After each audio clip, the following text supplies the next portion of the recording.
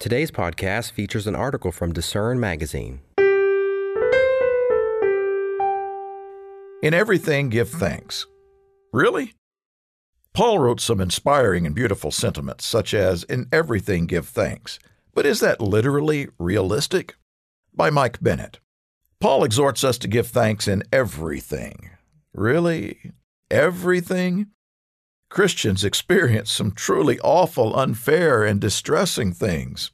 Terminal illnesses, accidents, deaths of loved ones, financial hardships, trials and temptations of all kinds. Did Paul mean to give thanks for these things? Soon after Paul had established the congregation in Thessalonica, he was driven from town by threats from an angry mob. His first letter to the Thessalonians was written soon after this to answer questions and encourage the young church facing persecution and mourning the loss of members who had died. Paul set the tone by letting the Thessalonians know that he gave thanks to God always for you all. 1 Thessalonians 1:2. Part of his concluding exhortation included, "Rejoice always, pray without ceasing, in everything give thanks, for this is the will of God in Christ Jesus for you." That's in chapter 5, verses 16 through 18. Paul said to give thanks in everything, in every situation. That doesn't mean we must immediately feel gratitude for the bad things that happen to us.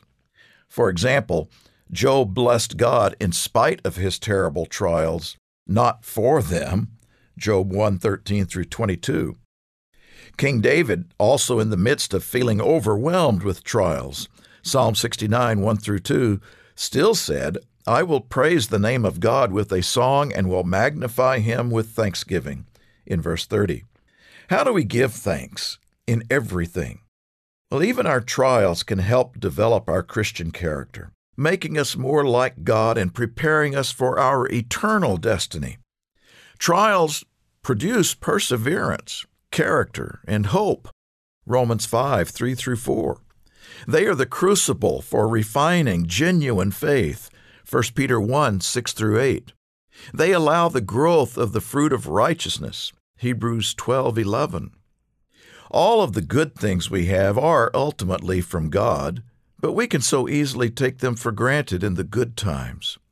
Paul encourages us to pray with thanksgiving and focus on the positive. Philippians 4, 6 through 8.